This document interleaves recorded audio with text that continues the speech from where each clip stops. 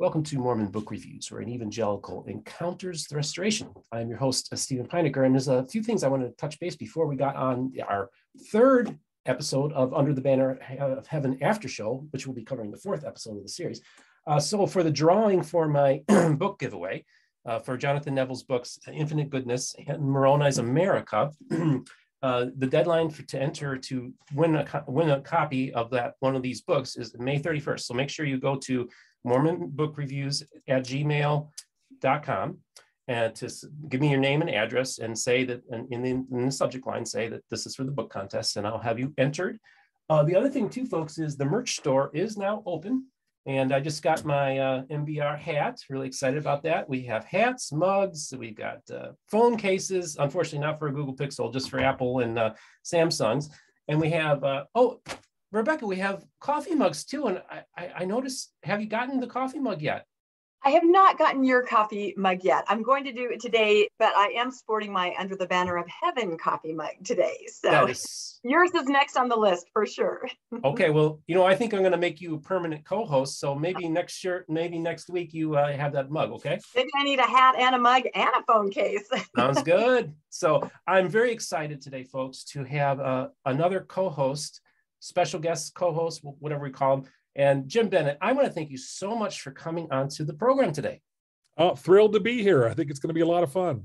I think so too. Now, Jim and I know Jim better than he knows me because I watched Jim on Mormon Stories. And I was also kept an eye on your mayoral campaign. And unfortunately, just by that much. 21 votes. How many votes? Lost by 21 votes. Man, that's crazy. So, and actually, folks, just so you know, I'm actually planning on having Jim coming back on, and I'm going to do like an in-depth interview with him because I find him to be an interesting person who has a very interesting story to tell. So keep your eye out for that. So Jim, the reason why I asked you to come onto the program was because you have very, very strong opinions about the Under a Banner of Heaven series. And so I'd like for you just to kind of give us an overall view of the series so far. Sure. I'm really surprised at how strongly people have reacted because I used to write reviews for the Deseret News about, entertainment and pop culture and that sort of thing. My background is I was a theater major at the University of Southern California. I wanted to be a world famous actor. And that culminated in my performance in that classic of Mormon cinema, The Home Teachers, which nobody has seen because it's not a very good movie. I've seen it. Have you seen it? I'm the first person they go home teach, and they launch a turkey out the window, which sounds a whole lot funnier when I tell it than when you actually watch it. But that's a whole other story. But so anyway, I was interested in Under the Banner of Heaven, not just from a religious perspective, but just as I figured it was sort of a pop culture event that I ought to participate in. And the thing that I found so frustrating about it isn't necessarily anything that has to do with religion or how the church is portrayed. But these people, it's not that they don't resemble Mormons, it's that they don't resemble human beings. The dialogue is so clunky and so awkward, and so many things just defy credibility in terms of just the way human beings interact, regardless of what church they go to. That I found that very frustrating. And as I posted my review, the pushback I've gotten is, you're just nervous that they've hit so close to home that they're challenging your faith in such a way that you can't take it. And I found that very surprising because, if you've seen my Mormon Stories interview, one of the things that's very important to me is I feel like the church has no choice but to confront all of the difficult and thorny issues in its past and in its present head on. And I was hopeful that Under the Banner of Heaven would start a really good, productive conversation. I was hopeful that it would make me uncomfortable and make other members of the church uncomfortable and have us address some of the difficult issues that it tries to raise. But it's not going to do that because it's a poor piece of television, because it's poorly done, it's poorly written, and Mormons can watch it and dismiss it because they don't recognize themselves in it.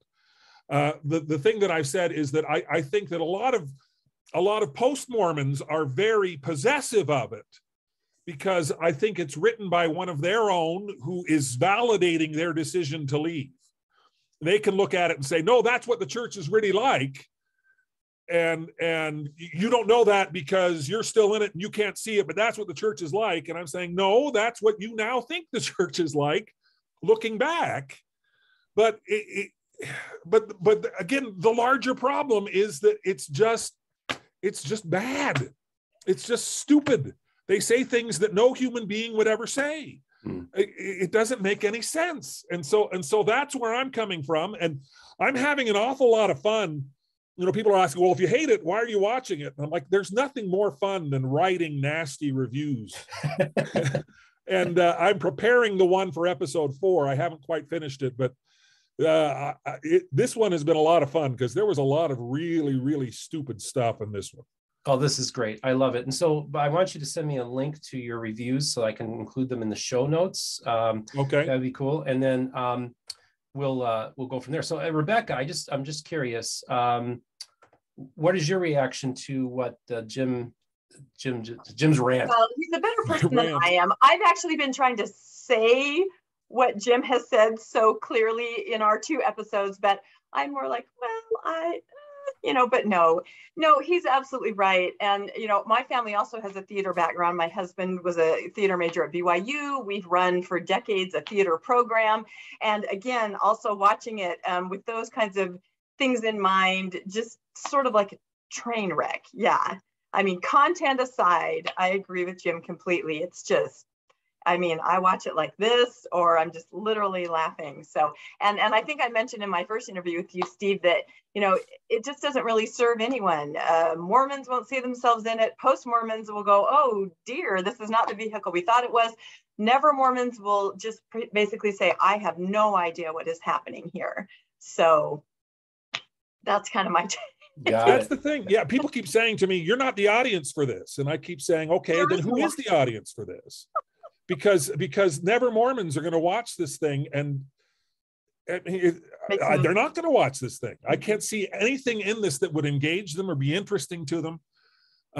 It's a missed opportunity. I believe it's a missed opportunity to do something substantial. I have not read the book, but I have heard things about the book, that the book is indeed substantial. And although people take issue with some of the conclusions, it's well written, it's well presented. He has a coherent thesis.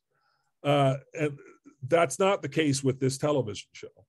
I agree, actually, totally, that the Under the Banner of Heaven is a great book. I gave it 4 out of 5 stars in my review, last season's book reviews. And it's definitely a book worth checking out. I wanted to ask about the flashbacks. Let's talk a little bit about that. So now, early on in the series, the very first episode, the flashbacks were very confusing because they weren't giving you any context. So as we were talking about, like, who is this for? Because, like, I know Mormonism, I know what they're talking about, but there's no explanation that's given about these flashbacks. Now, I would say that in the 3rd episode, when they were doing, at least there was some context when they had the cabin surrounded, that he's telling the story of Mountain Meadows Hans Mill. Yeah. And so he's, at least they're giving, it actually moved the plot along, at least to help tell the story. Can we just, you guys address the use and misuse of flashbacks in this series? Well, the Hans Mill thing that you raise is interesting because, I looked at it and I went, okay, the 2nd episode, I was kind of excited. Or was it the 3rd episode? That's the 3rd episode with the cabin raid, which is not historical. There was no cabin raid.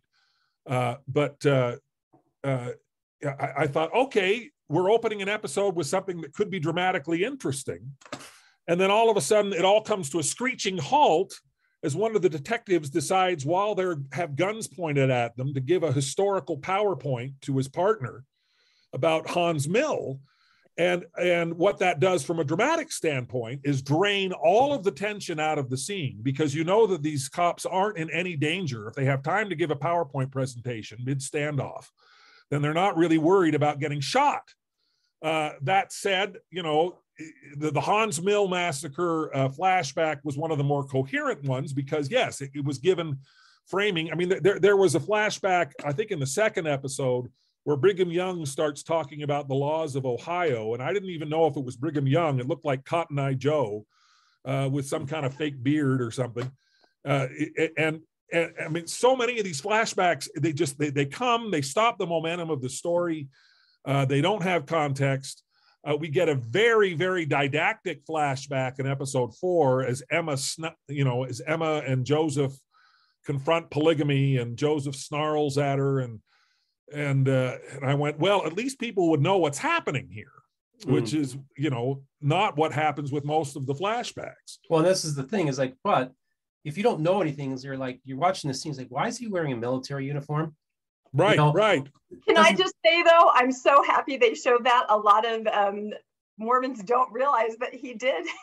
he liked his finery, right? But again, confusing. Who is that? I think it would take you half the flashback to figure out, oh, this is their prophet. I don't think they would realize it. And I agree, it's impossible to immerse yourself in the story because of the overplayed, clunky use of those flashbacks. And we've all seen cinema, movies, television shows where flashbacks are used very successfully as an integral part, seamless part of the narrative. But this is just like herky-jerky. You just can't even figure out what's going on. So I agree. Well, the main characters are so poorly developed that what hope do you have to get any kind of humanity from these historical characters that are just sort of flashed up there to give, didactic exposition that doesn't sound like human speech? I mean, there's no possible way you can look at them as anything but cardboard cutouts. It's just nonsensical. Do you feel that way about the current day characters in the book, also underdeveloped and sort of? Well, in the show, I haven't read the book, but in the in the show, what you see. Well, it's deeply frustrating to have a historical event with real people sort of brushed off to the sidelines, because this isn't a story about Brenda Lafferty's murder. This is a story about a fictional character losing his faith. The whole point of this is that we watch Andrew Garfield stand in for Dustin Lance Black's own faith crisis and watch him slowly lose his faith.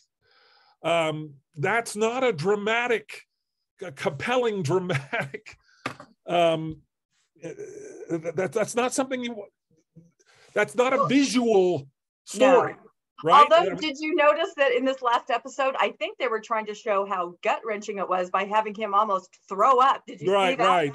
Which I'm thinking, I mean, I've never really had a shell for a faith crisis. My story is kind of interesting, but I don't know if other members who've lost their faith, it's been actually, I'm going to vomit. But regardless if those are the emotions or feelings, I thought that was, people are like, what's he doing in the corner? No one would understand that, what he was doing. Right. Well, see, I don't think anybody who's familiar with the church would watch this and know that that's the story, right? That they wouldn't realize that the tragedy here is that this detective is going to lose the faith that has tethered him through this mortal life, or whatever kind of melodrama you want to add to it. But what's so frustrating too is that the reason he's losing his faith is also because Mormons are behaving in ways that Mormons in real life don't do. Yet stake presidents do not go to police stations and demand that suspects be remanded into their custody. That is not a thing. I mean, I just watched that and I went, look, there's so many things in the church that are problematic that you could address head on. Why do you have to make up fake ones and ridiculous ones? I mean, that was just so absurd. And then the scene after that, where he's stopped on the way into church by a woman who brings up her miscarriages and says, your daughter needs to be baptized. I mean, that doesn't happen. I mean, if it's happened, I'm sure somebody's going to say that happened to me. It's happened once. It is not a systemic problem in the church. People don't behave that way. Not just Mormons. People don't behave that way. Do you feel, though, that, I mean, I agree a stake president, although who knows back in the day what was happening, would not have been able to go to a police station. But do you think he was trying to represent this concept that there is some influence that the church holds in situations like that? I mean, for example, I don't know, there's Colin Curtin McConkie, right? I mean, if there are things that have to do with a legal issue, it seems like the church does, there is an involvement and there is a protection, as I'm sure most churches would have this point of view. So I was wondering if maybe that was just an overplayed scene to show there is influence as far as the church organization in matters of church and state. There you go. I mean, I don't know, Steve, do you, I mean, you have kind of an overarching view. You can probably see both points of it, because I agree that was not accurate with the stake president, but the concept behind it, I think, you know, there is influence. An example, take like the Lori Daybell case, where letters were sent out to church leaders saying, please don't talk to anybody about this. I mean, examples like that, where there is perhaps some guidance on a higher level to members about the legal process. Just an observation. Yeah, I'm so glad I'm having both of you on, because obviously I wasn't born and raised in Utah, and I don't, you know, I'm an outsider big time, and I'm way outside of the Mormon bubble. I'm here in Florida, you know. So, but although the church owns about 3% of the land in Florida, by the way, but they yeah, should do a mini series about that. What's that? They should do a mini series about that. Yeah. Anyway. Yeah, no, actually, yeah. I mean, it's a very fascinating story, but I think I think you're onto something there, Rebecca, regarding maybe that's just their way of showing how much the church, you know. Right. I thought he might be trying to show that. That's all. Yeah. So let's just talk about a little bit church and state. Now, the reason I think there's a few interesting themes that occur in this episode. First of all, Rebecca, of course, you've come on and talked about your very interesting history with anti-government people in your family. Oh yeah, and this episode, the whole Lafferty thing, I kept saying, you're channeling my brother-in-law right there, who was involved in all that kind of stuff. The words that he was saying even more this episode. So I agree with you. Okay, so that's really interesting to me. And so let's just talk a little bit about the anti-government themes that is within a lot of, now, of course, I'm in the evangelical world, and this is not, you know, I've talked about it in my past too, you know, that I know people that got into this anti-government stuff in the 70s and 80s when my parents were really involved in some of this stuff as well. So I'm familiar with it. So maybe you guys could just, Jim, we haven't heard your aspect of it. So what are your thoughts about how these anti-government people are portrayed in the show? And is this, it appears to me that it's more of a problem now than it was even then in our current situation. The anti-government stuff rings much more true to me than the religious stuff does. I mean, I don't know if you know. So my father is the late former Senator Bob Bennett, who was ousted by a whole bunch of Lafferty types in the Utah State Convention. And that kind of rhetoric and that kind of heated sort of overzealous, rancid mixture of religion and politics is rampant, I think, more now than it was in the 80s when this is supposed to be taking place. So there is definitely that sort of element in this, but the way that they're handling it is so ham-handed that I don't think it's going to have any kind of an impact. But the Bensonite strain of John Bircherism, Cleon Skousenism, Glenn Beckism is, I think, one of the most toxic elements of the modern church. And the Laffertys very clearly were tapped into that. And so, you know, that kind of the one thing though that was laughable is, I mean, this guy's running for sheriff and he's got this full parade float with a whole horse brigade and the Angel Moroni. And I just ran for mayor I promise you that doesn't, not everybody who doesn't run for mayor may not recognize that, but I just look at that and go, why do you have to do something so ridiculous that it throws anybody with any knowledge of any of it way out of the entire thing? But the anti-government stuff, it continues to be a problem. And again, this is a missed opportunity to address it in any productive way. Wow, fascinating. You know, I totally forgot about your father being ousted in that convention, right? It was, the convention, and they voted on, wasn't it? Well, I think we know who replaced him. Yeah, Mike Lee replaced him. Yeah, so I actually have Mike Lee's nephew is one of my ongoing guests. He just graduated from Harvard Law School, and we're doing a series on his Pride and Paradox book that he just wrote. I also remind my audience too that I did early on in my channel, I did a 3-part interview with Matt Harris. So if you're interested in reading about, hearing about Ezra Taft Benson and the John Birch Society and the anti-government stuff that is very much part of Mormonism in the 20th century, check those interviews out. Rebecca, so let's also now talk about fundamentalism rears its head into this episode. Now, folks, I'm going to probably invite Benjamin Schaefer of Christ's Branch. He's a polygamist, previous guest of mine. I'm going to get a polygamous perspective on this series as well. So stay tuned for that. Rebecca, the men with beards, the fundamentalists. Beards, that's right. So, yeah, well, we all knew it was going that direction, right? We were waiting for them to go down to Colorado City. That was it. So I thought I don't know, it was a mixed bag. They almost portrayed the polygamist, seemed like they were way more normal than the Laffertys, right? Does that, I mean, seriously, they're just there, they're working, they're talking to him. The Laffertys are the crazy ones, right? So I don't know, was there sympathy there in their portrayal? I'm not sure. I'm sure we'll see more, and we'll see more what happens. But definitely when they brought up the peacemaker, both my husband and I went, oh, ooh, they're going to go there, right?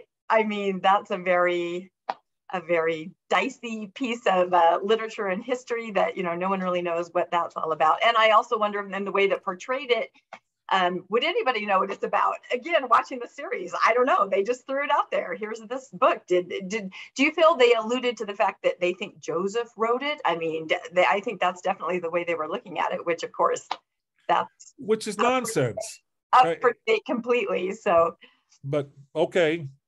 Well, the whole idea that, I mean, it was just ridiculous. The whole idea that real Mormon history has been removed from every library in Utah, even BYU. And I thought, well, maybe it was checked out by Leonard Arrington, who was considered the greatest Mormon historian that we've ever had. And he was the church historian during this time period, until 82. But I mean, it's just absurd. I mean, polygamy, he quotes that Doctrine and Covenants section 132, which is still published by the church today. That there's some secret knowledge, and they reach back to, okay, well, it's the Peacemaker, which is this goofy pamphlet that was, Joseph Smith was listed as the printer of the pamphlet, probably just sort of, but it was written by, I can't even remember what his name is, but he wasn't an apostle. Like Oliphant or Olacate. It's Uday, something Uday. So, yeah, Uday, Odafont. Yeah. Okay, I just Googled it. Udney Hay Jacob. Like Odavit. Yeah, exactly. But this is the explosive secret knowledge that the Mormons. I'm like, is this the restricted section in Hogwarts? What is this? Well, again, I think they're just trying to show, maybe in an overhanded, overplayed way, that, like what comes to mind, the prophet cutting out, the accounts of other accounts of the vision and putting those away safely because people aren't ready to hear that. I mean, I think it's meant to show that there are situations where maybe information wasn't as forthcoming as it could have been. Do you feel that way, Steve? Maybe that's what they were trying to. I think that's, yeah. I think a lot of this appears to be overhanded. I think they really missed an opportunity. They should have had the Laffertys going to Gerald and Sandra Tanner's bookstore in downtown Utah. That would have been awesome. That would have been it. Yeah. It would have been awesome, because then that bookstore, it's like, we'd have to reckon with that. I don't have to reckon with Joseph Smith's writing The Peacemaker, because Joseph Smith didn't write The Peacemaker. So it's like, well, see, this is your religion. No, it's not. You're not representing me correctly. So I can dismiss it. And that's a shame. Yeah, right. But they portrayed it as if he had written it. So, and there are a lot of people that feel that he was behind it in some ways. So I don't know if they're trying to represent that group or, but again, it leaves you confused. You're not exactly sure. So they don't really show it one way or the other. So. I've been trying to give ratings. I keep on forgetting to do this. So the first and second episodes, I give 2 out of 5 stars. Yeah. I give 3 out of 5 on the third episode, and I guess I'm going to probably give 3 out of 5 on yesterday's episode. So I'm not. These are C's and D's I'm giving the series so far. Overall, what kind of ratings would you guys give the episodes and the series so far? It's just bad television. I mean, I don't have, I think Andrew Garfield is doing yeoman's work to make a completely wooden, lifeless character on the page into somebody that's almost a human being.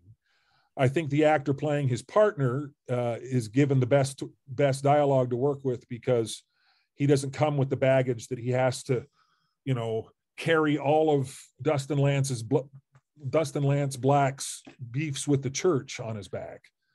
But overall, this is just it. If this were about another church, there's no way I would have sat through more than 10 minutes of the first episode. I would have turned it off. I mean, 1 star, no stars. I don't. All right, Rebecca, what do you give it? No, it's funny because if you remember my first interview with you about it, I said the very same thing. If I had just come across this as a series surfing, I would have watched 10 minutes and said, no, this is horrible. Yeah. And the first 2 episodes, I was disappointed in. The third episode, if you remember my interview with you last time, I said, you know what, it might be trending a little better because I felt the flashbacks were being incorporated in a better way. Sorry, after the 4th episode, again, I have to kind of return to my original where it's like, oh dear, I was watching it again like this. You know, that's kind of my personal gauge of if it's so cringy that I can't even watch it without, you know, looking at it. I have to look between my fingers, and it's not good. But I'm going to continue watching, obviously, because now I've got a mug. So, you know, I have to. So, you know, one of the things you actually talk about the partner, of course, he being a Native American, and of course they give him the slur of Lamanite, you know, without any context. Right, Lamanite and that statue in the house. Yeah, and then they have the Indian statue. Yeah. Right. Well, then let's talk a little bit about how they're handling race, because the mother goes on a rant about the Jews. Of course, she's. Let's talk a little bit about how they handle that. Well, that was a dig at the church's attempt to do baptisms for the dead for Holocaust victims, which didn't happen, I don't think, until later than that. And then when the church was called on it, the church stopped doing it. I mean, you know, when she started saying that, I went, I know exactly where this is going, and I know the entire purpose for why this is. And the purpose is to make Mormons look as culty and as awful and as terrible and as bigoted and as racist as they possibly can. Because again, the central thesis of this is a story about a man losing his faith. And so you have to give reasons for why he would, and he's going to discover that his church is deeply and profoundly and irredeemably racist. And, you know, and I think you have to overplay your hand to be able to make that case. So I mean, I thought that was the writer telling us, under the surface of every member of the church is a racist. And as soon as they get dementia, as soon as they lose their inhibitions, they'll show you who they really are. I don't think that's fair. I don't think that's true. I think it's ridiculous. But I think that's where that was coming from. Mm. Well, I have a personal experience with a situation like that, and it kind of struck a chord with me. What you said was very interesting, because I have 2 relatives that have had, you know, dementia toward the end, and both of them have. So my grandfather, he believed in the end he was a polygamist. He thought his wife and his daughter were his polygamous wives as they were caring for him. And so we'd go over and he, you know, like you say, return maybe to, he was never a polygamist, but somehow in his mind, ancestors, I don't know what happened, but he definitely sounded like a complete fundamentalist and would talk about his 2 polygamous wives toward the end. At the very end, the only thing he would say is, please, everyone, put the chairs and tables away before you leave the, you know, that was the last thing left in his mind from decades of church service. I know, it was interesting. And then my husband's grandma, the last thing left in her mind was the devil, the prophet has told us the devil is coming, the children and the devil. So I do think that the things that were strongly, I don't know, espoused, or I can't quite explain it, but definitely in my experience at the end, that's why this scene kind of hit me. These things, my relatives at least were saying these themes, whether they were real or not from their earlier life, definitely very dramatically. So they didn't have racial elements in my experience, but yeah, I don't know. It was kind of fascinating. That scene kind of struck a chord with me just because I dealt with my grandfather and his belief that it was very awkward that his daughter was his polygamous wife. So that would be awkward. That would be awkward. Yeah. Well, you know, from a racial standpoint, actually, to some degree, and I think members of the church might be mad at me for saying this, but to some degree, through ignorance, perhaps, this series is actually making Mormons look almost better than they are with regard to the attitude towards Native Americans, because they're treating Mormons as if in the 80s they just looked at Native Americans and said, you have dark skin, and the Book of Mormon says that's a curse, and we're racists and we don't like you. When in fact, it was a whole lot more complicated and condescending than that. Because during the 80s, you had this idea of, you had what they called the Lamanite, and it was called Lamanite, the Lamanite Placement Program, in which my family participated. I have a Navajo foster sister that we are still in touch with, but she lived with us for about 3 years, I think, if I remember correctly. But the idea was that these Native Americans were going to be placed in white families in order to be able to get better education, other kinds of things, but also, no joke, in order for their skin to get whiter. Spencer Kimball used to go around and talk about the idea of the curse being lifted, and the children in the Lamanite placement program were getting lighter skin than, you know, I mean, it's deeply embarrassing and wrong. But so I don't think that this fictional Native American detective would have encountered blatant racists. I think he would have encountered people with a white savior complex who thought, geez, if we were nice to you and bring you cookies, maybe your skin will get whiter. And I don't think that's better than just saying, oh, you have dark skin and I don't like you. Yeah, I'm reminded, you know, I actually have a book here that has some of the pictures, but I remember coming across my local library where it was a book from the 1950s, and Thomas Monson was the editor, where it had pictures of people from Central or Guatemala, that area, indigenous people, and then they made a point to show that they're also white-skinned. I think they were albinos, probably, people, and they were kind of showing like, look, and so this is ingrained in the culture for a very, very long time. I mean, but see, that's a thing that this show should have gone after.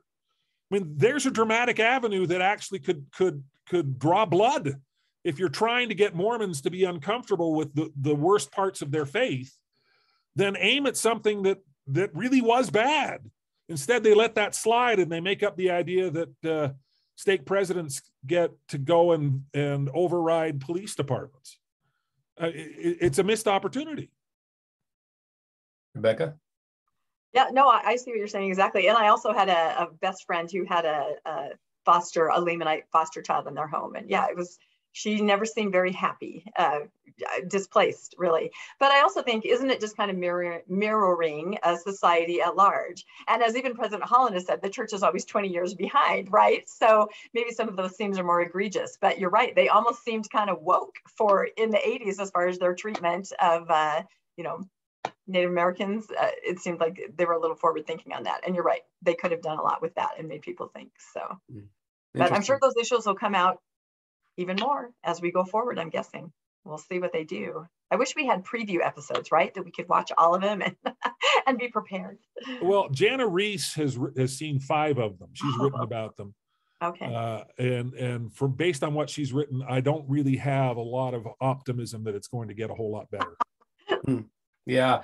Okay. Well, this is great stuff, guys. And it's really important to get different outside perspectives and everything like that. Before we wrap this thing up, is there any other observations or thoughts that you want to give about the latest episode and the series as well? Start with you, Rebecca. Oh, let me see. Just, of course, that I'll continue watching, obviously. I mean, I think when we all read the book, like I said, in our book club, and we talked about it, for a month. I mean, we followed it with Blood of the Prophets, immersed ourselves in Mountain Meadows. We were very much delving into all of this. And so we were very excited for the series to come out. I'm not sure exactly what we expected. I just thought it would be more cohesive like the book. So I've been promoting it in the book club all these months. Hey, it's about to come out. Hey, we heard it's coming out next month. And now we're not really chatting about it on our Facebook page or group, because I think we're all just like, nah. It's not reaching anyone. It's not doing anything. It's just not what we thought it could be. I think, like Jim said, a big missed opportunity for in a lot of ways for a lot of different audiences that it could have reached. So, but I'll keep watching. We'll see. Well, no, I'm with you on that. The thing that's been most interesting to me is that I've encountered some post-Mormons that really have taken the show to heart, and they see criticism of the show as a direct attack on them, as if I am saying that your experience is not authentic, because they say, okay, I can see myself in this, I can see the church in this. And my response to that is, if this show is uplifting to you and helpful to you and constructive for you, then go with God, or I should say go with Heavenly Father, because apparently Mormons don't ever say God. Although just Andrew Garfield did. In this episode, did you notice that? He's sitting there and he's going through the person's home at the beginning of the episode, and he says, God, I hope they got out of here quick. And I went, a Mormon would never say that. Never say that. Especially these Mormons. He would have said, Heavenly Father, I hope they say that either. That's so awkward. They wouldn't say that either. But that was just, I thought, was that a slip of the tongue? Was that a mistake? Was that sort of some subtle way of saying he started to lose his faith? I think it was just sloppy writing. You start taking the Lord's name in vain, right? Next, we'll see him with the Diet Coke, and he's just well, he already ate French fries in the first episode, so you know he's on the road to hell. Can't eat French fries. That's right. Just right. That was a horrifying scene. So. But anyway, no, I mean, if you are enjoying the show, I have absolutely no problem with that. I have no problem with you. That's great. I'm disappointed. I'm disappointed because I wanted this to be something that started a conversation, that started hard conversations, that forced the church and members of the church to confront the uglier parts of our history and our doctrine. It's not doing that. It's a cartoon, it's a caricature, and it's too easily dismissed. But it is fun to write nasty reviews about it. So I'm going to keep watching. Awesome. I love it. I really appreciate both of you coming on. And Rebecca, you came on at the last minute, literally 45 minutes before taping. I was like, what? I got out of bed on my day off to do this. I thank you so much for doing that. And I think we'll just, this is the thing too, is like the very first episode that we taped did very, very well, got a lot of views, still getting viewed. The second episode hasn't been getting as many views. And I don't think that's an indictment on us. I think that's an indictment on the amount of people that watched the first two episodes and then dropped off. I absolutely agree with you. I think people are like, no, not for me. Yeah. But I even thought about maybe just not continuing with it after the second one, the drop off. But then I thought, I think nobody else, I don't think, really is doing an after show. And I thought, well, let's just do an after show of all the episodes so people who will be watching this series in the future or binge watching it, they can go and watch these episodes, and I hope this will help inform the audience. I've got a lot of evangelicals that watch my channel, and this is a great opportunity to kind of maybe hear what you guys have to say. I think it's really important to get your perspective on this whole thing. Before I let you guys go, was there any final words you'd want to share with the audience? I just appreciate the opportunity to come and rant. It's always fun. And it's very nice to meet you and very nice to have this conversation with you. Awesome. Rebecca? This is great. I'm going to have to start following your reviews. I didn't realize, that there were some like-minded reviews out there. I think we're kind of on the same page. So I'm going to have to start following those. I think it's great. Yeah, when I read your review last week, I got to get this guy in the show because he's not afraid to say what's on his mind, which I think was great. So, folks, I just want to thank my audience for sitting here through this episode, and I appreciate your feedback. Why don't you leave some comments on this episode? I'd like to hear your perspective on it as well. How many stars do you give the series so far? I'd like to hear. I also want to remind you to make sure you like and subscribe, and don't forget to hit the notification button for when a new episode comes out. We are now on all the major podcast platforms. About a quarter of my audience now is listening to us in the podcast format. MormonBookReviews.com is our merch store. So if you want mugs and stuff and hats, we got that.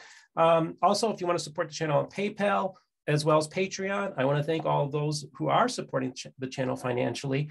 And again, I just want to thank you for both of you coming on the program. I want to thank my audience for sitting through, and hopefully this has been beneficial to you, and you all have yourself an awesome day.